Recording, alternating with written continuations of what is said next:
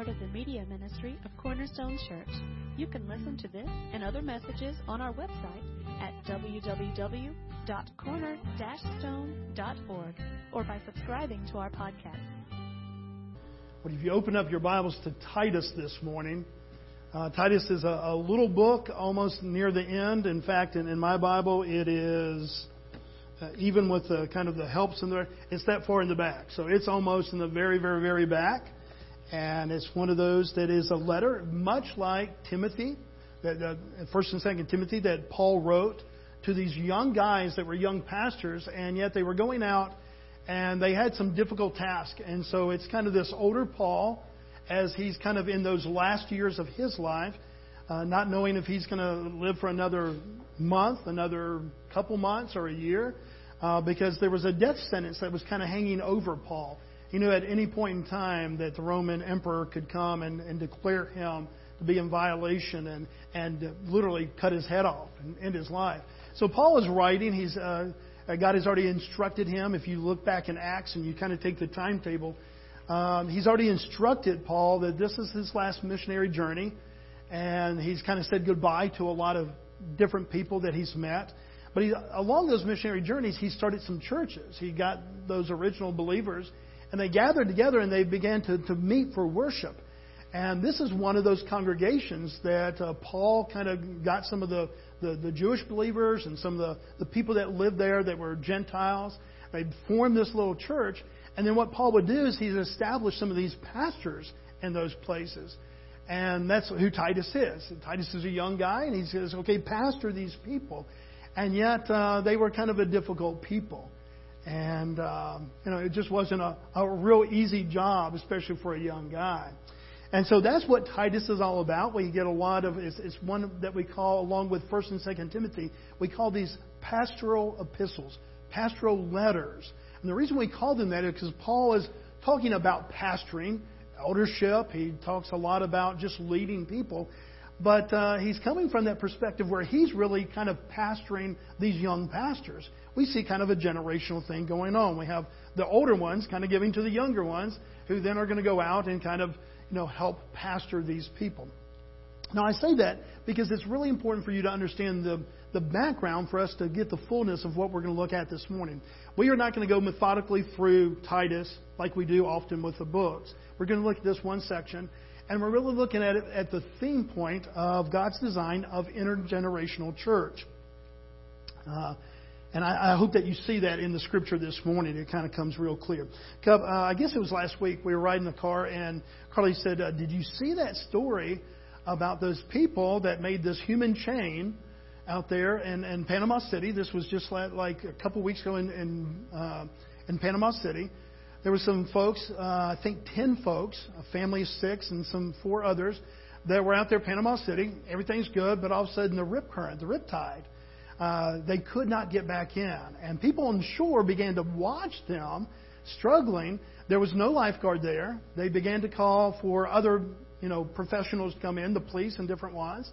And the police said, we've got to wait for the safety boat. I'm sure that was their protocol. It's not that they didn't want to help these people, but that was probably protocol for them. And yet they saw this family out there, and they were starting to go under more than they were on the top. And they knew that they'd been out there struggling, trying to get back in. They had tried to swim straight in. They did the whole thing where you swim sideways. They could not get out of just being kind of captured out there. And so a couple of people, about 15 people, got together, and they said, let's make a human chain, and see if we can stretch out there. Well, they did that, and because help wasn't on the way, or it was on the way, but it wasn't there yet, and they saw this struggle. Well, those first 15 people kind of got armed, and they kind of walked their legs, and they went out there. Pretty soon it was 80 different people. True story, just a couple of weeks ago, Panama City. 80 folks gathered together. And they finally got out there to the people, and they were able to get the children first, and then kind of get them and pass them down the line till they were safe on shore. Everybody lived. Everybody was fine. And, I heard that. Carly said, we looked at that illustration. And the bad thing about living with a pastor is that everything's a sermon. Everything's a sermon. Well, that's like the Scripture that says, fill in the blank. And growing up in a pastor's home, it's that way, too. My daughter's here this morning. Everything was, the Scripture says. But, I said, that's how the church should be. So we have people out here kind of caught in a culture, caught in different things, in our own fallen humanity. And they're sometimes trying to get back in, but sometimes they just don't know the way. They don't have the power to do that. And isn't that a great picture of the church? That we who are able to link together. And then we're able to kind of go arm in arm, leg in leg, kind of stretch out there, and then bring those people in and send them back in kind of one by one to the safety of shore. Do you think that those people that were out there, those 10 people, do you think that they really cared if the people, those 80 people in the chain were young, old, black, white, from America, from another place, this, that, and there? Do you think at that point in time that they had any qualification except for, hey, I just want a warm body that can link with somebody else so that you can pull me in? I promise you that the only thing that they were wondering is if they would survive. Because I promise you, this community, those that are kind of out there, just caught in life, in this fallen, they do not care. They do not care how help comes. They just need help. Now, I don't say that as if we in the church do not need help. This is not, fallen society and we, the heavenly bunch here. No, this is not the heavenly huddle and then that's the outside. No, we are those people. And somewhere along the way, if you're a believer today, somewhere along the line, God used people. You're only saved by the Holy Spirit opening your eyes to the beauty of the gospel. But somewhere along the lines, God used somebody. It may have been mom and dad. It may have been an uncle, an aunt. It may have been a friend. It may have been a high school coach, a teacher, a friend that you had growing up, and they took you to church or took you to vacation Bible school. Somewhere along the line, God used that to bring you to the safety of life in Christ. And when we begin to open up the Bible, it really doesn't matter who that person was. It doesn't matter their background, all the different things that we maybe would make much of in society. All that matters is that you needed saving. And God provided that way through Christ, but He used other people. That to me is a picture of the purpose of the church. Folks, we're here to encourage one another. We are here to disciple one another. We are here to help build one another up. But our whole purpose of being in this community and where God has put us is to reach this community around us. And one of the things that attracted me to Cornerstone from the very beginning is the day that I walked in and I saw that you really did have people of all ages and it seemed like various backgrounds. I said, this isn't just a church that, there's just this one kind of folk that meet there. Have you ever been to a church like that? I told somebody this morning, have you ever been to a church that let's say that you were 60 and you walked in, you were the youngest one there? Now, there's nothing wrong with that. Please don't get me wrong. Or if you walked in at 40, you were the oldest one there. I mean, I've seen some churches like that. Nothing wrong with either one of those. But one of the beauties of having multi-generations, a lot of different generations in a church, is that you really do get to kind of play out this whole discipleship and this whole training and this whole kind of passing on to the next generation the wonders of Christ, the stories of Christ, the glory of Christ, and this instruction that we see in the Word. That's what Paul instructed Titus to do. Titus was ministering to the Cretans. This is the island of Crete. And the Cretans were just known as kind of a mean people. In fact, listen to what Paul says. He says, one of the Cretans, this is what the Cretans said about themselves, okay? One of the Cretans, a prophet of their own, said, Cretans are always liars, evil beasts, lazy gluttons. This testimony is true. So this prophet says, and this is the kind of people we are. We're just, these, evil beasts, lazy gluttons. And then Paul comes back in verse 13 and says, I have found this to be true. These people, as I have been on this place, I found that this is really who they are. This prophet wasn't wrong. So this is where Titus is, and he's got to pastor these people. And there was a lot of false doctrine. One of the things that we see is the predominant theme in the New Testament is the warning against false doctrine. Why? Well, because Christianity is brand new. And so this, Christianity comes out. Certainly, God is not new. Certainly, the Bible goes back in generations. But Christ coming in the form of a baby growing in perfection, then dying in a sacrificial death, that was brand new. to the Jewish people, even though the Old Testament points us to Christ the whole time. When Christ really gets here, they're not even kind of ready for it, much less the Gentiles. And so this story of the New Testament, as this word goes out, they were fascinated by it. But from the very beginning, I want you to know that they took the truth of the gospel and the truth about Jesus, and they began to twist it. Some would say, well, we think that he was a man, but we don't really know that he was a God-man. That is, that he was fully deity. Others would say, well, we think that he was God, but was he really in the flesh? Did he really have a human body? And so there was all kinds of different things floating around about what was true Christianity, and all kind of centered on who do you say Christ is. Well, that's the problem in this church. They have all kinds of different philosophies, all kinds of different backgrounds. And so this is Paul's solution and his advice to Titus as he goes out to pastor these people. Chapter 2, verse 1. But as for you, teach what accords with sound doctrine. He said, here's the job that you have to do. As you go out to pastor these people, just make sure you're teaching them solid doctrine, truth, from the very beginning. Now look what he says as that goes on. Verse 2. He said, older men are to be sober-minded, dignified, self-controlled, sound in faith, in love, and in steadfastness. He says, here's how you're going to do it. You're going to teach them good doctrine, but here's how you're going to do it. You're going to take the older ones that maybe have walked with Christ for a little bit longer. Yes, they've been Christian for 15 years, 20 years, maybe 25 years. You're going to take those that are kind of solid in their faith, and you're going to help instruct the people that are new in your faith. What a novel idea. In our society today, we don't have as many trades like you would have had just 100 years ago. And one of the things that you used to have 100 years ago when you had a lot more trades is that you would have people that would come inside and they would teach you, and you would be kind of trained in that trade for maybe a year, 2 years, 3 years. Whether it was plumbing, electricity, mechanics, this, that, and the other, machinery, you would kind of be an intern there, and you would learn the trade from somebody who had been doing it for 30, 40 years.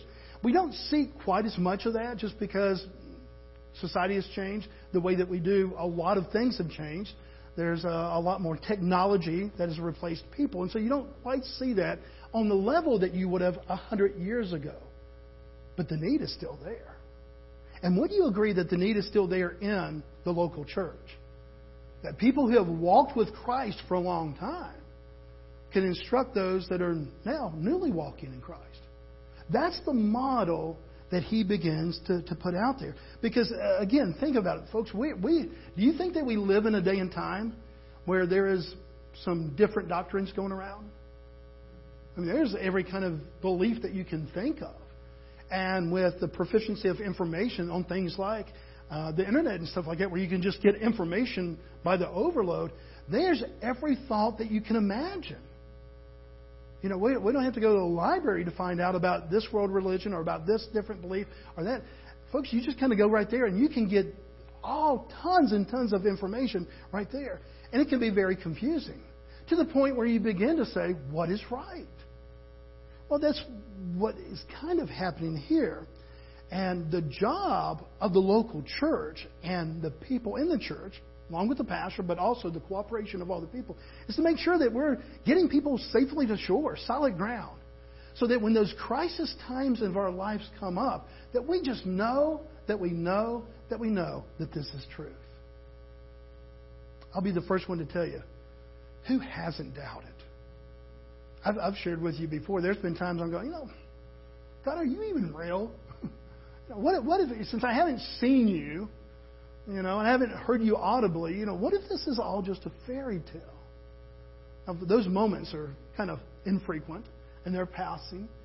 But I think that's just the logical mind. I think it's us living in this world where we don't always see, God face to face like that. And it's the logical questions come to our mind. In those times, let's say that I really began to doubt seriously. Who do I want around me at that time? I want other brothers and sisters who have walked with Christ, maybe even faced those same doubts, those same fears, those same whatever, to say, hey, here's how I got through it. Or here's what I'm still struggling with. That's the reality that we should see in the local church. Is that we're not afraid to ask questions. We're not afraid to say, man, I struggle with this. This scripture right here is really hard for me to digest. Can you encourage me? That's what Paul wanted to happen in this church. He instructs the older men. He said, older men, here's the kind of mindset you want. Why? So that they could pass that on. Look at verse 3. He said, older women, likewise, are to be reverent in behavior, not slanderers or slaves to much wine. They are to teach what is good, and so train the young women. Basically, those that are strong and able are helping those that are starting to walk, maybe weak, maybe doubting. Those, to use our illustration this morning, that are drowning a little bit. Those that are able, helping those that at that point in time are a little bit unable. And at this point, Paul knew that there was some strong older believers there, and he wanted them to be grounded in that good doctrine. Because if you go back and you begin to look at those verses, he's saying not just, hey, be helpful and make sure that you're all friends and you get along. He says, teach them these truths. His whole purpose is those who have walked in faith to teach and to encourage those that haven't walked as far. And folks, that is the consistent pattern throughout the whole Bible. When you turn to the Old Testament, it speaks much and it speaks highly of those who have been walking in faith for a long time. Psalm 78:4. We will not hide them. He's talking about the statutes and the beliefs and all the different doctrine and just the reality of God. He says, we will not hide them, these stories of God, from their children, but tell them to the coming generation the glorious deeds of the Lord, that in His might and the wonders that He has done. In other words, that we're passing on from generation to generation the wonders of what God has done in our lives. Can you imagine, Abraham, when he takes his son up there and he's about to take his life, just being obedient, and how that must have totally played with the mind of his son. I thought you loved me, Dad. Why do you have this knife? And I've always thought that, as traumatic as that event was, that number one, it taught Isaac something very, very important that day, and that God was a provider. But can you imagine that when he really began to stumble in his own faith, they said, my dad, even when it was the most unthinkable thing in the world, my dad was going to be faithful to the call of God in his life. Can you imagine that kind of legacy? And that's the legacy that God wants us to pass on. It doesn't have to be your own father. It can be a father in ministry. It can be a brother and sister. Guys, that's what we're supposed to be doing, encouraging one another. That's the model that we see in the New Testament, is that God has multiple generations. And those that are strong and long in the faith are able to help encourage the younger ones. Now, don't get offended if you're here younger today and say, well, I've seen a lot of older ones and I know twice as much as them, or I'm stronger in my faith than them. Now, in the same way that he said, Timothy, don't let people discount you just because you're young. There are some tremendous young followers in Christ. But do you see the model that Paul's really trying to put in place here? And do you see what the Bible begins to tell us? Is that there's just a natural flow from the older ones who have walked there before to pass on to the younger ones. Look what it says a couple verses later in Psalm 78. Verse 6 and 7. That the next generation might know them, the children yet unborn, and arise to tell to their children, so that they should set their hope in God and not forget the works of God. Do you see that last part? He said, okay, this generation is going to tell the next generation. They're going to tell the next generation. And even this generation hasn't been born yet. They're going to be told, for what purpose? One, not to forget the works of God. But why do they want to remember the works of God? What does it say in verse 7? So that they should set their hope in God. Let's be real for a second. Real, more than just a second. Do you ever lose your hope in God? I mean, is that a sign of that you're just a terrible person? Or is that a sign that we kind of live sometimes in a world that is fallen, and in our own fallen nature, that it's tough? And that there are times that we really, just like Jonah, and we've been looking at for weeks and weeks, where God does something that confuses us, or something happens in our life and it just doesn't seem right. Remember a couple of weeks ago when we were talking about justice? That our problem with justice is not that justice needs to be done. It's when justice is done differently than what we think is just. That was Jonah's whole problem. He didn't hate God. He hated what God was doing because he did not want God to save those Ninevites. In the same way, there's things that happen in our lives, guys, that just do not add up to our human understanding. And in those days, sometimes it's easy to lose a little bit of our hope in God. In those days, you're kind of out there and your hope in God is not just super, super strong and you're not feeling like the most faithful one. Do you need to be left alone to pray more, to think more? Or do you need to be surrounded by people in those days, the people that you know, that you love and trust? And even if they don't tell you what you want to hear, you still kind of need to hear it if it's truth. Have you ever been there before? Sometimes that was mom and dad. I mean, they just told you what you needed to hear, even though you didn't want to hear it. And part of it was that you were just 16, 18, or 21. And you didn't see things from that full vantage point. But there's other times in our own Christian faith that sometimes they're just not adding up. And what we need at that time is not somebody to go, yeah, I have my own doubts too, in that sense, and kind of egg on the doubt, but somebody say, hey, I've had those doubts. Here's what I've found in my own walk with God, is I just need to, to get back in prayer. I just need to get back in the Word. I just need to get back in fellowship, whatever it might be, of what worked with them. And we hear their story, and it brings what? The hope in God back to us. That's what God has designed here. A connection that goes through the generations. This is one of the many things that I love about Cornerstone, is that we have the opportunity, guys, to be able to minister to all ages here. I mean, we have young, we have a lot of little babies, and we have older ones. We have people who have walked with the Lord. How many of you have walked with the Lord for more than 25 years? Raise your hand and keep it up. More than 35 years. Okay, more than 45 years. More than 55 years. How long, Mr. Cliff? Right? Somewhere between 45 and 55, obviously. Yeah. And Miss Lorraine, the same way. There were several hands that were still up after 45 years. Now, guys, in a time when you're going through kind of a crisis, do you want to connect with these people? And yet, do you always feel the openness to be able to do that? Well, I don't really know them that well, or they're kind of new, or I haven't. God desires for us to have an intimacy within the church. That even though we may not always go, out to dinner all the time together, or we may not go on vacation with this family, we may not be together 24/7. But we are to have an intimacy by God's design within the church. That when we struggle in the faith, that we're able to go to ones that will encourage us, those to instruct us, those even to discipline us. It's part of what God's great design is. Why? So that we might have a hope in God when that hope is fading. But just because you have a lot of different generations in a church does not mean that you're intergenerational.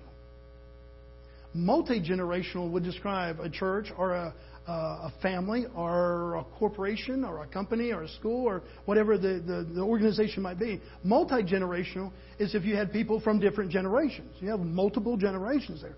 Intergenerational, in the way that I'm using it here, is that there's a purposeful intention of integrating those generations for a purpose. And when we see the New Testament, but even in the Old Testament, we don't see just a multi-generational approach. What we see is an intergenerational approach. Deuteronomy, I could just read verses after verses. We have a mindset, we have something that is done with intentionality. And so God's desire for a Cornerstone, for example, is not just to have people from the cradle on up, but for us to have a mindset where we really have a ministry, an effort, an intentionality of ministering in that strength. God's design was always to take anything that would separate us and that the gospel would bring us together. That's why he says every race, every tribe. He says every this, that, and the other. We go back in some of Paul's writings in Galatians 3:28. He says, there is now neither Jew or Greek. We don't even begin, in our culture, we do not even begin to understand what that was all about. The difference between a Jew and a Greek. I mean, the Gentiles had their own opinions about the Jews. But the Jews, God's people, they had strong opinions about the Gentiles. And so the gospel changed everything. It was radical. And we don't really grasp in our culture how radical it was for Paul to write in Galatians 3:28, there is neither Jew nor Greek, there's neither slave or free, there's neither male or female, for you are all one in Christ Jesus. That was radical, folks, on every level.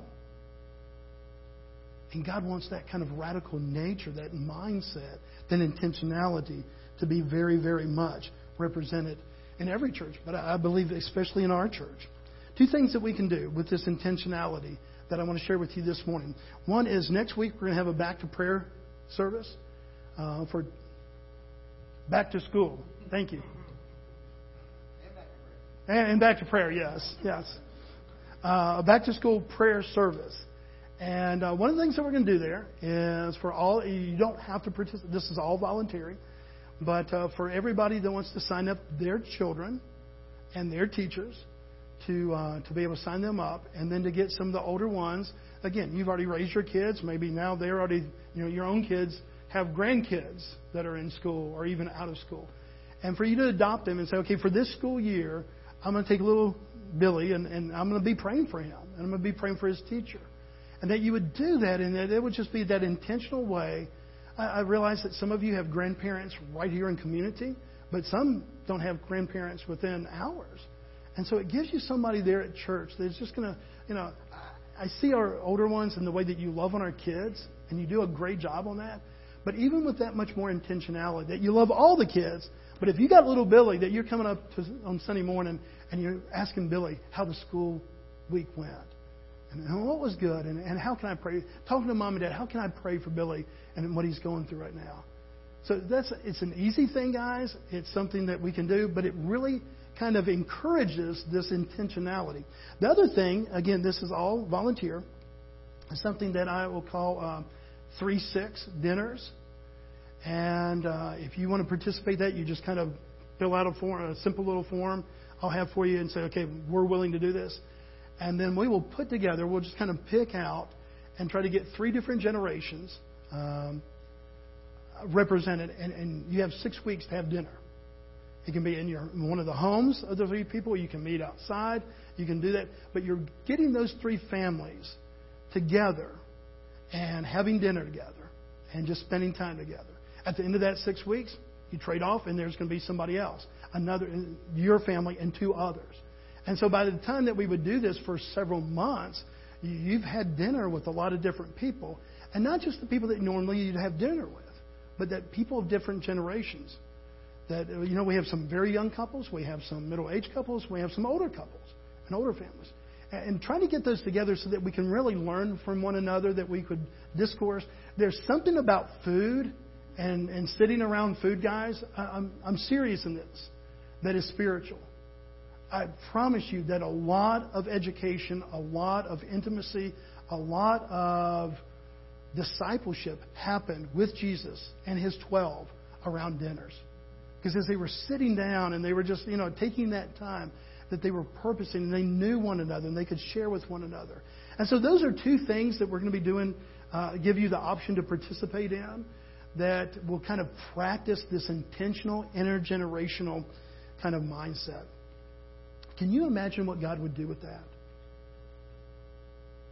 I mean, I don't know about you, but there came a time in my young life when I thought my dad didn't know his way out of a wet paper bag. My dad, he didn't. It's not like during my teenage years his IQ went down or his wisdom went down. I could not see it. But God placed in my life coaches, some people at church, and a couple older men that said the same exact thing that my dad was saying, but to them I would marvel, wow, that's wise. I wish my dad could hear this, and my dad had said the same thing. Guys, this is just the reality of family dynamics. And one of the great things, it's kind of like, grandparents.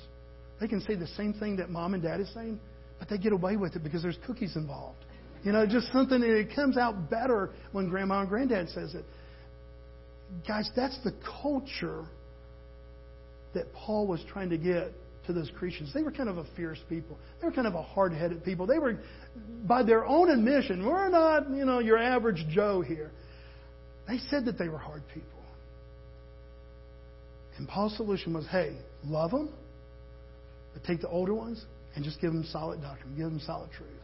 Spend time together and see what God can do. And that's what we intend to do here, is that we would just be, that the older ladies would have opportunity to speak into the hearts and lives of our younger ladies. Let me give you a story. One more verse, and then we'll be done. Several years ago at my other church, I was counseling with a family, and it did not look good. There had been an indiscretion in the marriage, and the wife had every biblical opportunity to leave. And there was a lot of even the Christian friends, her girlfriends, kind of encouraging her. Look, you have biblical grounds for divorce. You can walk out. You don't need to be put up with this.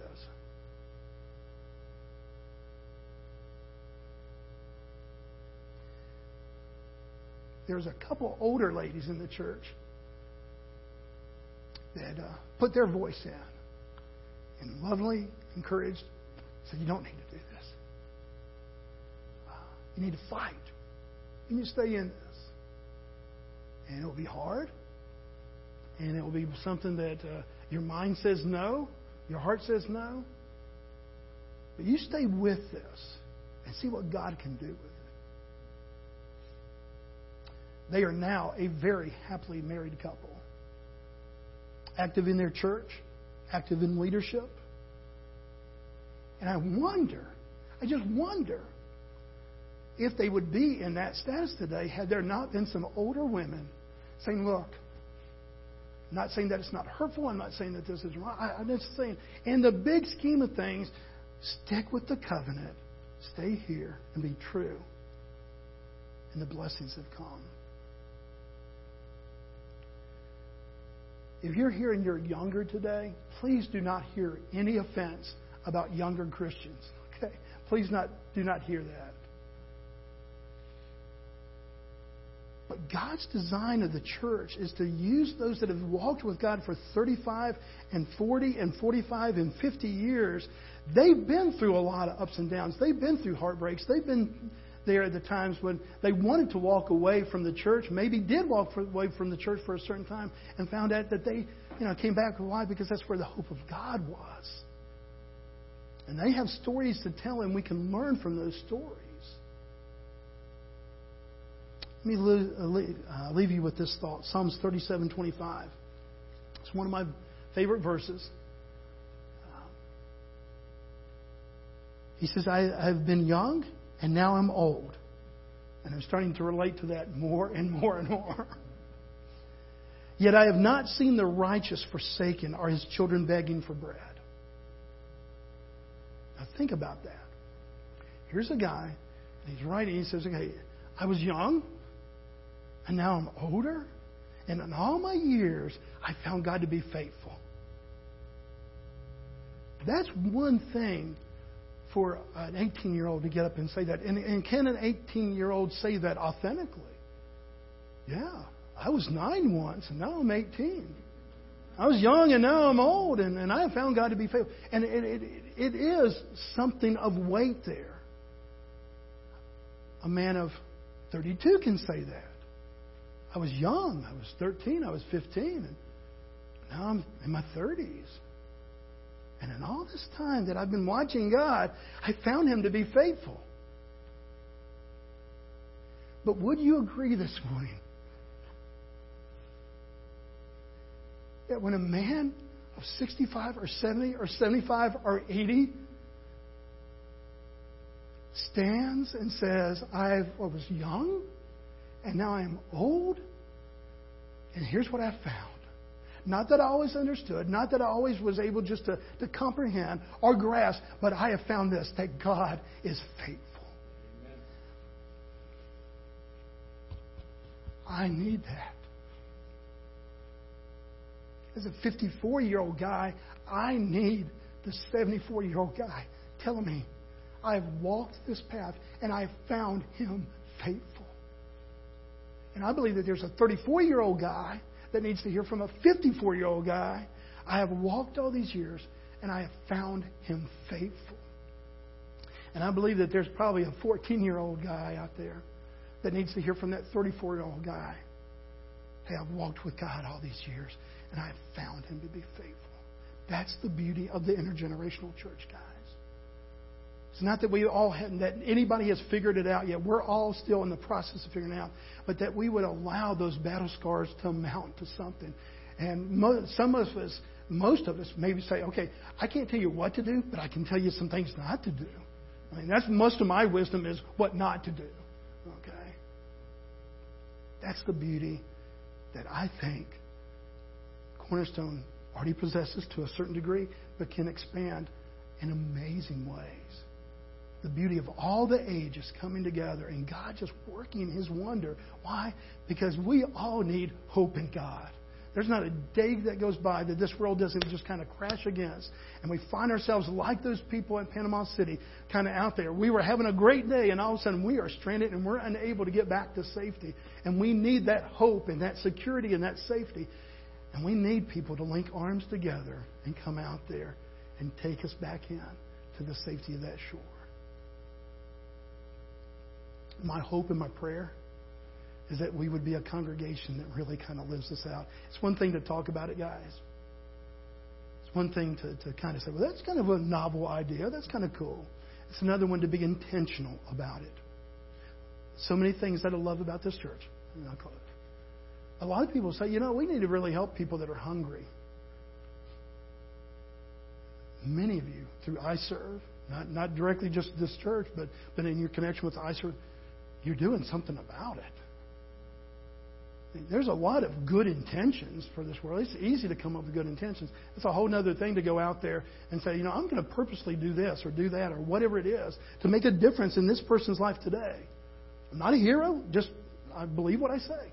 And that's what I believe can happen here at CS. I think this is what we have to offer the community, that when people come into our congregation, that they can see the beauty of every nation, every tribe, of really seeing a variety and diversity of people, but also that diversity in age, and see that working to the beauty and the pleasure of God. Let's bow together. Father, we love you. We thank you this morning, Father, that you have not been silent, Father, in the way that you have spoken in your word. Father, there's so many different passages I could point to that just live out this whole idea of intergenerational thinking and wisdom being passed on. And Father, I thank you for those in our church that have walked with you 20, 30, 40, 50 years. Well, they may not have done that all here at Cornerstone, Father, but you have given them a longevity. You've given them a wisdom. And Father, sometimes that wisdom is, hey, I don't know what to do, just don't do this. But Father, that wisdom is needed. And so, Father, I thank you that we can be a church where we come in and, Father, there's a place for us. There's a purpose for us. And that there's love going on and wisdom and discipleship and training going on, encouragement, so that we can find hope in you, that hope of God that we saw cited in that verse.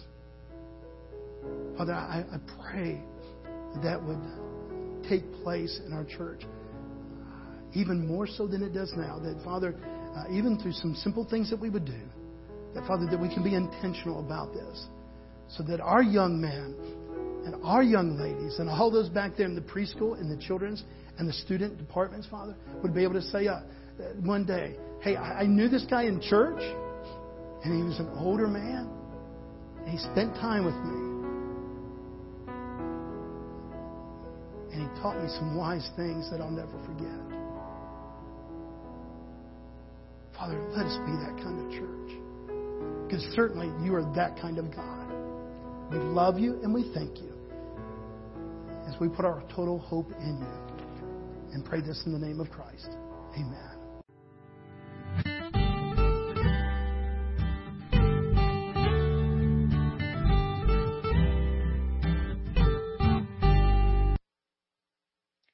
Thank you for listening today. We hope this message was a blessing to you. To learn more about our church or our media ministry, you can visit us online at www.corner-stone.org or find us on Facebook.